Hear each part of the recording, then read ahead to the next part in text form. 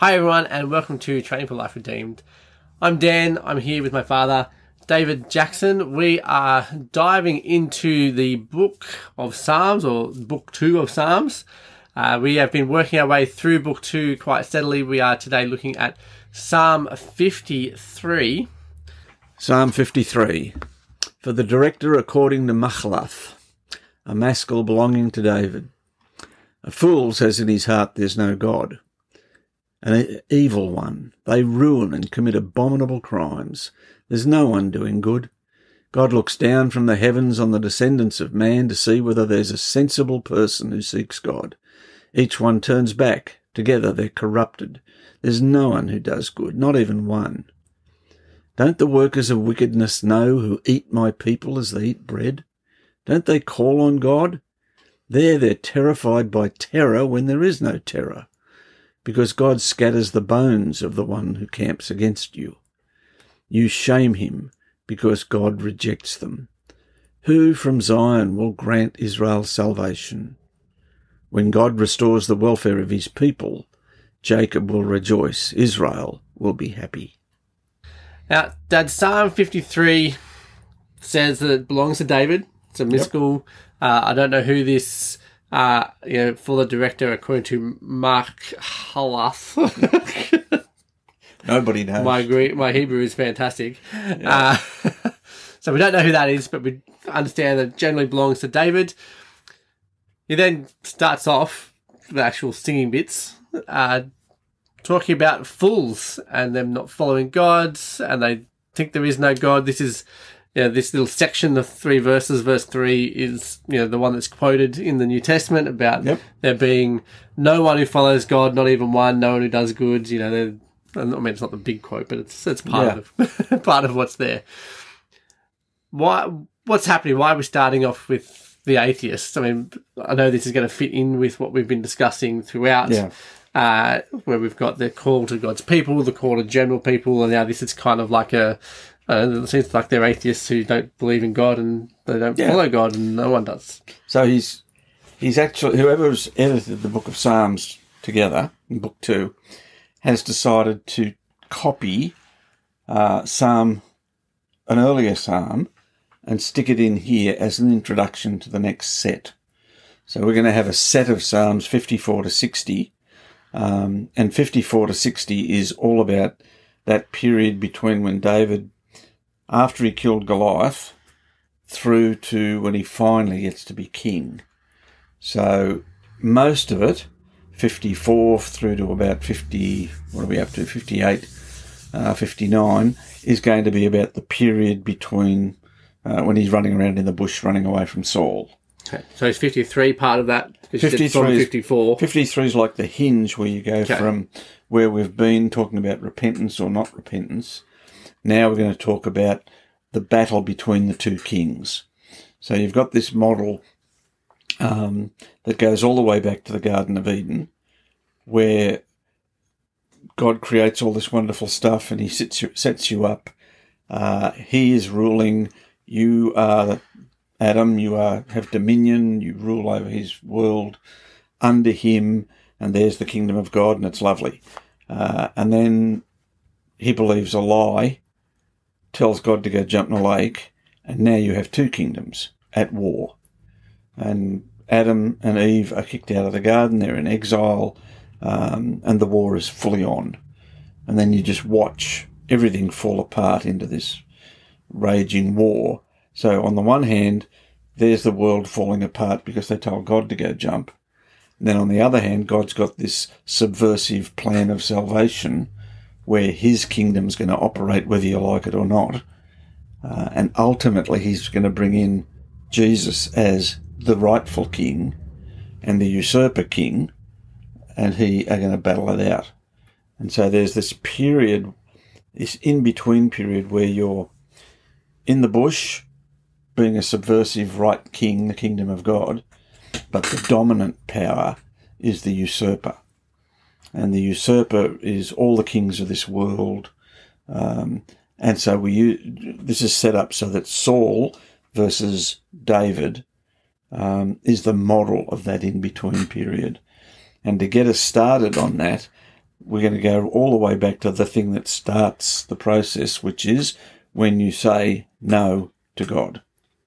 And if you say no to God, then you're operating without God as if there is no God. And hence he sticks Psalm 53 in there just to introduce you to what's going to happen. Okay. So does that kind of mean, the atheist theory is not Saul. We're not talking about Saul here. It's just that this is the hinge as we're about to then start to talk about David and Saul.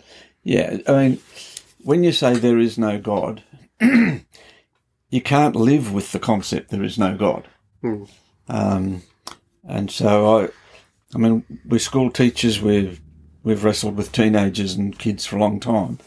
One of the things that profoundly impacts us in this generation is that we've got a generation that says there is no God. And as they say that, you then say, well, how's that working out? And this psalm will describe how that's working out. And you look at the anxiety and the depression, suicide rates through the roof, all of that, it's just unlivable to be in a world like this where there is no God. So previous generations have substituted something for God. But the overall effect is there's no real God. There's just my fantasy gods. And that's where Saul is. So Saul has redefined God to be somebody he's got in his pocket when he needs him.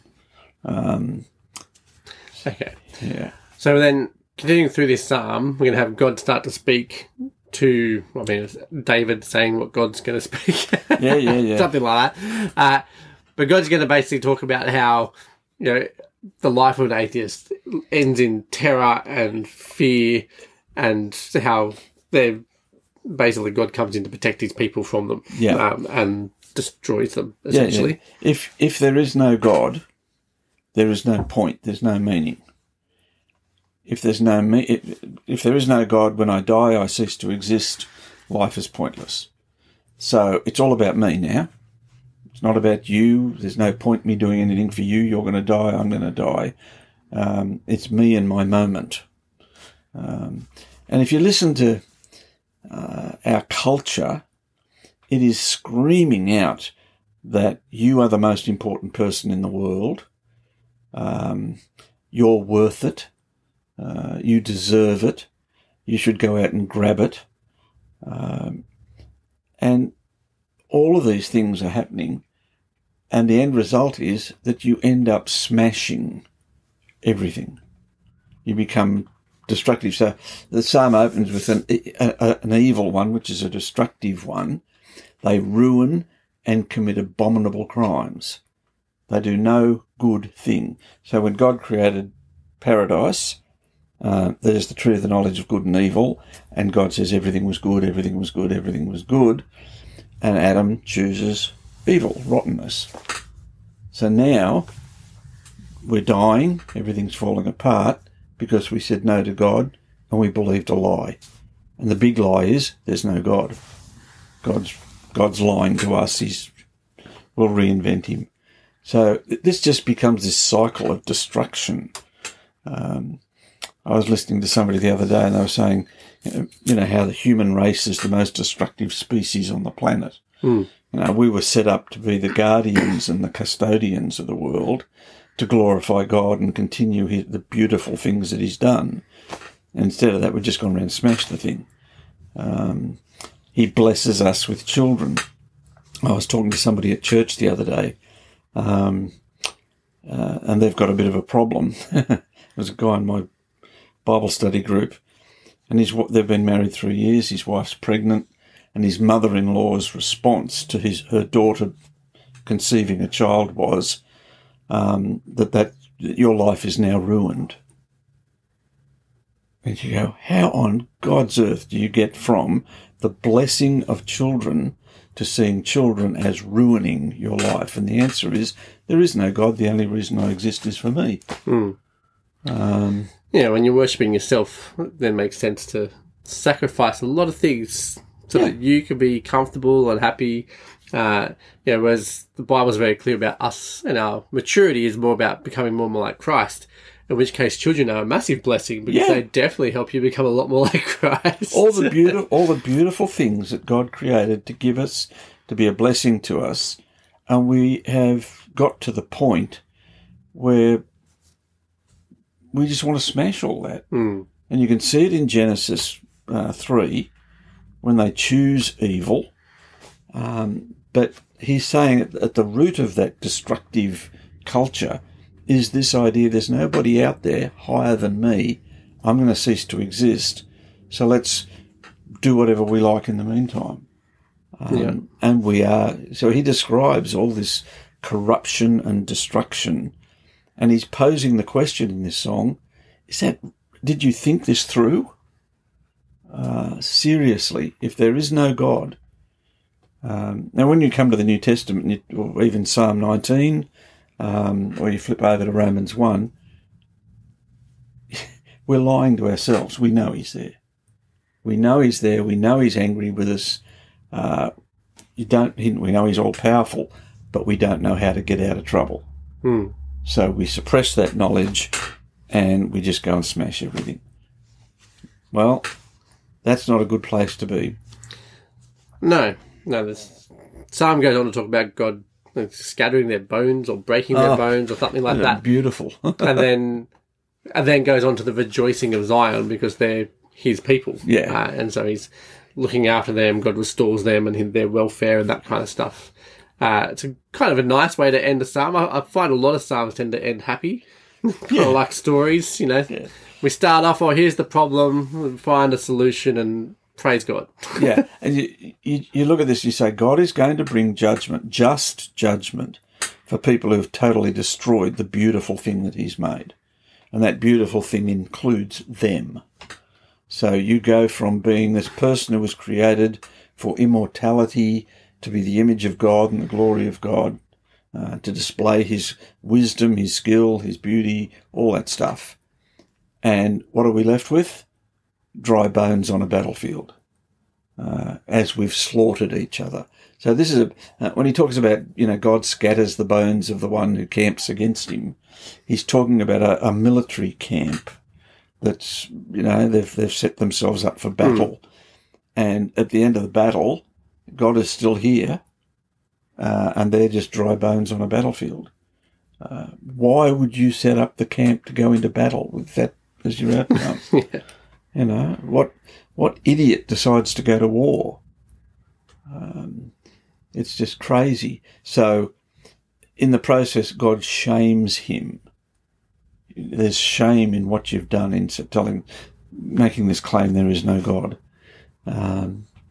But meanwhile, God is going to save his people.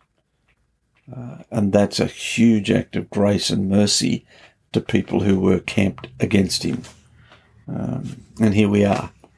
Well, now that's the end of this psalm. If you enjoy the psalm, you want to grab the study notes for this psalm, you can head over to trainingforliferedeemed.com/ let's see, 108 is this episode? 109. 109, so 109 for this episode. If you haven't subscribed, hit the subscribe button. Make sure you come back and join us again next week when we continue to walk through the book of Psalms.